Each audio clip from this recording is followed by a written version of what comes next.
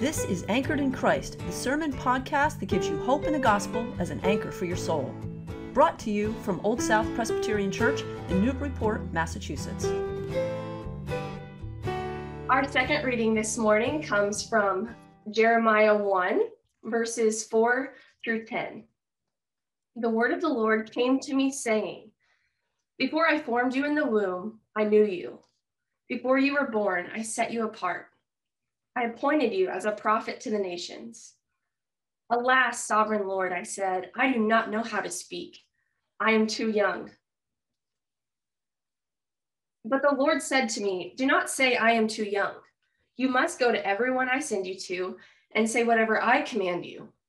Do not be afraid of them, for I am with you and I will rescue you, declares the Lord." Then the Lord reached out his hand and touched my mouth and said to me, "I have put my words in your mouth.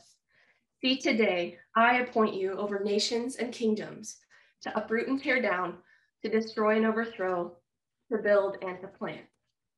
This is the word of the Lord. Thanks be to God. There was a man named Mark who led a Christian conference retreat in New Hampshire in 1972. And Mark was a young, new, inexperienced preacher, and he was looking for a job. And so when he was offered the lead speaker at this Christian conference, he took it. And even though he felt inadequate, he said, "I'm just going to go for this opportunity that the Lord has placed before me." And so Mark was the main speaker that week, and he spoke, and at the end of the week, he was so discouraged. He realized how inexperienced he was, and his youth showed through. And Mark left that week going into ministry, into his career of preaching, feeling so discouraged at what he thought was a failure that week. He just felt like he planted seeds of the gospel and it just fell on deaf ears, not because the word of the Lord wasn't active, but because he was just inadequate as a preacher. And to be honest with you this morning, I feel inadequate as a preacher up here talking to you today. I feel young and inexperienced, and a lot of you have been faithful Christians longer than I've been alive. And so one of my insecurities this morning is, what could I possibly offer you from my experience? And thankfully, I'm not sharing from my experience, I'm sharing from the word. And that is what I'm standing on this morning. But that feeling of inadequacy and those feelings of insecurity are not foreign to us. In fact, I'm sure there are times in your life, or maybe even today, where you feel inadequate or you have felt insecure. Maybe for some of you, you've been let go from a job because you just weren't what they were needing to continue with their plan. Or maybe you applied for a job and you didn't have the skill set that they were looking for, or they needed somebody newer who had more technological skill. Or maybe for you, you don't feel inadequate necessarily in a career, but maybe at some point in your life, you felt inadequate in a relationship. Perhaps as a parent, you felt inadequate when certain problems arise, or maybe as a spouse. And there are ways that we feel insecure in our life, and sometimes it's even in our walk with the Lord. We often feel inadequate when it comes to various areas of our life. And this morning, we're looking at the book of Jeremiah, and Jeremiah felt inadequate as well. He understands this human lack of confidence. And God comes to Jeremiah in verse 4 and commissions him to be a prophet to the nations.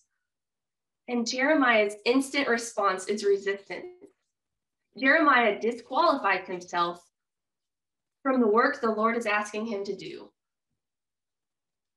And he says, "I'm too young. I don't know how." We do this too, right? In Matthew 28, which Samantha read for us, the Great Commission, God has commissioned us as well. God commissioned Jeremiah as a prophet, but God commissions us as well. And what is that Great Commission? To make disciples. And just like Jeremiah, if you're like me, your instant response is resistance, disqualification. Maybe you're thinking, well, I'm too young to disciple anybody. I feel that way. Or maybe you're on the opposite end and you think, well, I'm too old to disciple anybody. Who would want to be discipled by me? Or you disqualify yourself with, well, I'm too busy. Or I'm uneducated. I don't know the Bible well enough. I'm not a pastor or a teacher. Somebody else will make disciples. That's not for me. And I'm here to tell you this morning that our call is to make disciples. That is our commission. And we too easily disqualify ourselves from the work that the Lord is calling us to do. And in the book of Jeremiah 1, Jeremiah gives this superficial level response to the Lord. I can't do it. I don't know how. And this surface level response is actually covering up a deeper issue in Jeremiah. And that deeper problem is Jeremiah's fear. Jeremiah is afraid. And rightly so. He's afraid of failure at something he's not good at. He's afraid of embarrassment because he doesn't know what he's supposed to say. And he's probably afraid of death itself because he was called to call the nation of Israel back to the Lord. They were living in sin, and that's not an easy task. And I think a lot of us today are afraid as well. We give these surface level responses like, I don't have time, or I'm too young. It's because we're afraid. We're afraid of embarrassment, or we're afraid of failure. Or in some areas of the world, we're afraid of death. We're afraid of sharing the gospel. And those fears are real. And the Lord doesn't ignore Jeremiah's response. God could just gloss over what Jeremiah said and say, oh, well, you're going to do what I say anyway. But God actually responds to Jeremiah's concern. When Jeremiah is concerned about not knowing what to speak, what does the Lord do here in the text? In verse 7, he says, don't say I'm too young. And skip down a little bit to the end of verse 7, he says, you will say whatever I command you. So Jeremiah's lack of knowledge is filled with what the Lord wants him to speak. I don't know how to speak. Well, here you go. This is what I want you to say. I'm going to give you the words. And then the Lord follows that with action. The Lord confirms that in Jeremiah's life. In verse 9, it says, then the Lord reached out his hand and touched my mouth and said to me, I have put my words in your mouth. So while Jeremiah felt insecure because he didn't know what to say, the Lord filled him with what to say. The Lord gave him the technical skill of teaching, preaching, prophesying to the nation of Israel. But God didn't stop at this technical skill of public speaking. Jeremiah's fear was below the surface. It was not explicitly said, but the Lord hears the cry of Jeremiah. And the Lord says to him in verse 8, do not be afraid of them, for I am with you and will rescue you. And so while God gives Jeremiah the technical skill of speaking, he also gives him the intangible skill of courage and confidence. God promises his presence to Jeremiah. And for some of us, we're thinking, okay, that's great. God gave Jeremiah the words to say, but what about me? What am I supposed to say if Jeremiah's commission was to prophesy and my commission is to make disciples? How am I supposed to know what to do? And in Matthew 28, in the Great Commission, the Lord answers that question. I'm going to flip there. Matthew 28, verse 20. Teach them to obey everything I've commanded you. Lord, what do I say? Teach them what I've commanded you. And so the word of the Lord, the teachings of Jesus, the entire scriptures are what we use to disciple. When we think, We don't have the words to say. The scriptures do. The word of the Lord is able to help us in our moments of weakness. But what's more beautiful than just having the right things to say as we make disciples is the promise of God's presence with us as well. God promised his presence to Jeremiah, and that helped alleviate his fears. But God also promises his presence to us. At the end of verse 20, Jesus says, "And I will be with you even till the end of the age." God's promise of his presence wasn't just to Jeremiah, it was to us as well. And so now we have the confidence to go and to make disciples, knowing that his presence is going before us, going behind us, and going with us. We no longer have to be afraid of failure, embarrassment, feelings of inadequacy, feelings of insecurity, because the Lord is the one who promises to go with us and to help us. The Lord says to Jeremiah, "I will rescue you. I will rescue you from whatever it is that death, embarrassment, failure." The Lord doesn't promise Jeremiah a pain-free life, but he does promise him his presence and to rescue him. And so if you turn to John 14:16, this is one of my favorite verses. Jesus is speaking to his disciples, and he says, and it's the Last Supper, and he's getting ready to go to the cross, and he says, "And I will ask the Father, and he will give you another advocate to help you and be with you forever." To be with you forever, to help you. The two things that he also promised Jeremiah, he is promising to us. The Lord's presence is his promise to us as well. And so on his own, Jeremiah was not adequate. He was not able to preach to the nations, but through the Lord's hand, through the Lord's anointing him, he was able to go. And my question for you this morning is, are you willing to trust the Lord in your moments of weakness or in your weaknesses in general? Maybe you're not good at teaching, or maybe you don't feel like you can lead a small group. Are you willing to step out in faith for what the Lord is asking you to do, to make disciples? Are you able to get a cup of coffee with somebody? I know that's difficult right now with the pandemic, but now that the vaccine is coming out, there's going to be moments in our future where we can meet in person. But until that time, could you meet on Zoom? Could you FaceTime with somebody? Could you walk through the scriptures with somebody? I feel inadequate as I feel young and inexperienced, but there are younger people than me and more immature Christians than me.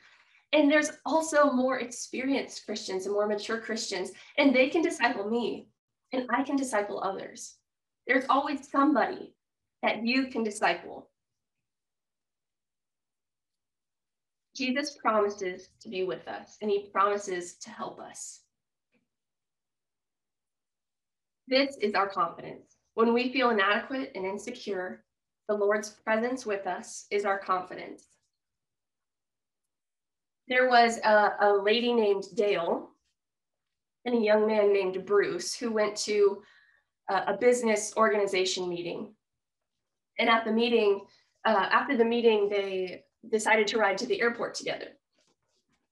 And then another guy caught up with them as they were getting into a taxi and said, "Hey, can I ride with you if you're going to the airport?" And they said, "Sure, hop in." And while they were in the taxi, they all figured out that they were Christians.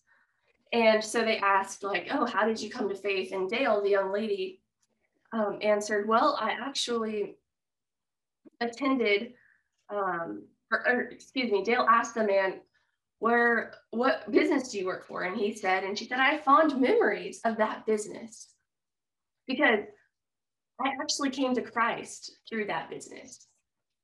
And my siblings, I shared the gospel with my siblings and with my children, and they actually became Wycliffe missionaries and have planted seeds all across the world." And the guy in the front seat, the stranger, was sitting there quietly. And Dale thought that maybe she had bored him with her story. And she asked him, "Is everything okay?" And he says, "Well, was that a conference you attended in 1972? And she said, "Yeah." And he said, "I thought so. That conference that my organization led, I was actually the speaker at. And that was my first conference. And it was Mark. Mark was the speaker at that first conference when he felt inadequate, that brought Dale to the Lord, and which caused seeds to plant all across the world." And so, in the same way that Mark felt inadequate at his first speaking experience, the Lord used him. He used what he spoke to speak to others and to plant seeds. And so, my question is, will you trust the Lord this week with what you feel are your weaknesses? Will you allow his presence to be your confidence this week? Amen. I am now going to invite Carrie Cronley to unmute and share. She's going to share a reflective story with us this morning. Hi, everyone. I was very excited when Jordan asked me to share because she asked if I would share a moment where I felt unqualified and how God used that. I was like, perfect. I often feel unqualified. My personality is very type A, so there's a lot of areas that I feel unqualified in. But kind of the first thing that came to my mind was I worked for a campus ministry before I came here in August. I worked for RUF. It was the campus ministry that I became a Christian through in college. So about my freshman year, I heard that I could go on staff, and I was like, okay, that's definitely what I want to do after college. So after I graduated, I went to a different college and was starting to be on staff there. And I remember when I first started, I was so excited to do things like plan events and come up with systems so that the ministry runs well. And of course, the things I was most excited for the ministry was the things that I could control, the ways that I felt like my strengths would shine. But in reality, the majority of being on staff at the campus ministry is really meeting with the students and sitting down for coffee and lunch and helping them grow spiritually and just being like having a relationship with them. And that was the part that I felt most scared of, the area that I felt most inadequate and unqualified. I didn't know what I would ask them or if I'd be able to take the conversation to a deeper level. And I was only like 3 years older than them. There wasn't much of an age difference. And so my campus minister, who is kind of the leader of our staff, I remember when my first semester was starting there, he asked me, "So what are you feeling nervous about?" And I timidly mentioned, if I'm completely honest, I'm nervous just to talk to students and to sit down and ask them questions. Like, I don't feel like I'm going to be able to do that. And he assured me it's going to get easier. It'll be scary at first, but just remember that Christ is a non-anxious presence. That was what he said over and over again. Christ is a non-anxious presence. And I heard that and I interpreted it as, oh, Christ is a non-anxious presence. Okay, I have to be a non-anxious presence if I'm going to be Christ to these students. And so I put that burden on myself. And I remember, so the first time that I met with a student, her name was Abigail, and she was a junior, and I got coffee with her, and I came to the coffee date with like a whole list of questions, and we just breezed through my questions in about 20 minutes, and then she awkwardly was like, "Okay, I have to go," and she left. And I just remember I was so devastated. I was like, I'd come up with all these questions, and I was trying to be like super calm and like a non-anxious presence for this girl, and like that didn't happen. And my campus minister asked again next week. He was like, "So how did the one-on-ones go this week?" And I was like, actually it didn't go well. I don't know how to talk to these students. I tried to not be anxious, and I tried to be like Christ for them. And he was like, "No, that's not what I meant when I said Christ is a non-anxious presence. I meant Christ is a non-anxious presence for you. As you go into this, you're allowed to come with your mess. You're allowed to do things scared and feel inadequate, because Christ will make up for those inadequacies. He's the one who is going to have a relationship with these students, and you're just, facilitating that. So you can go into situations feeling still nervous, still scared, still unsure of what you're going to say. And I remember he was like, have you tried just listening to the students? I don't know about you guys, but I can often be thinking about what I'm going to say next in a conversation. Even as the person's talking to me, I'm like, okay, what am I going to ask next?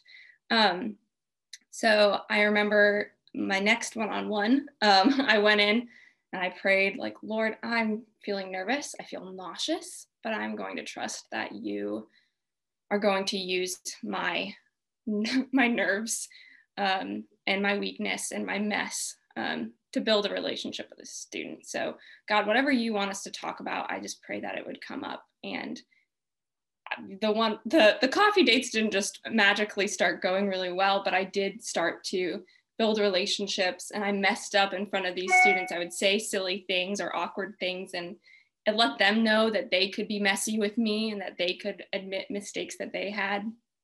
And I still remember, now I'm actually studying counseling. Ironically, the thing I was most scared to do, I'm now going to be doing for the rest of my life.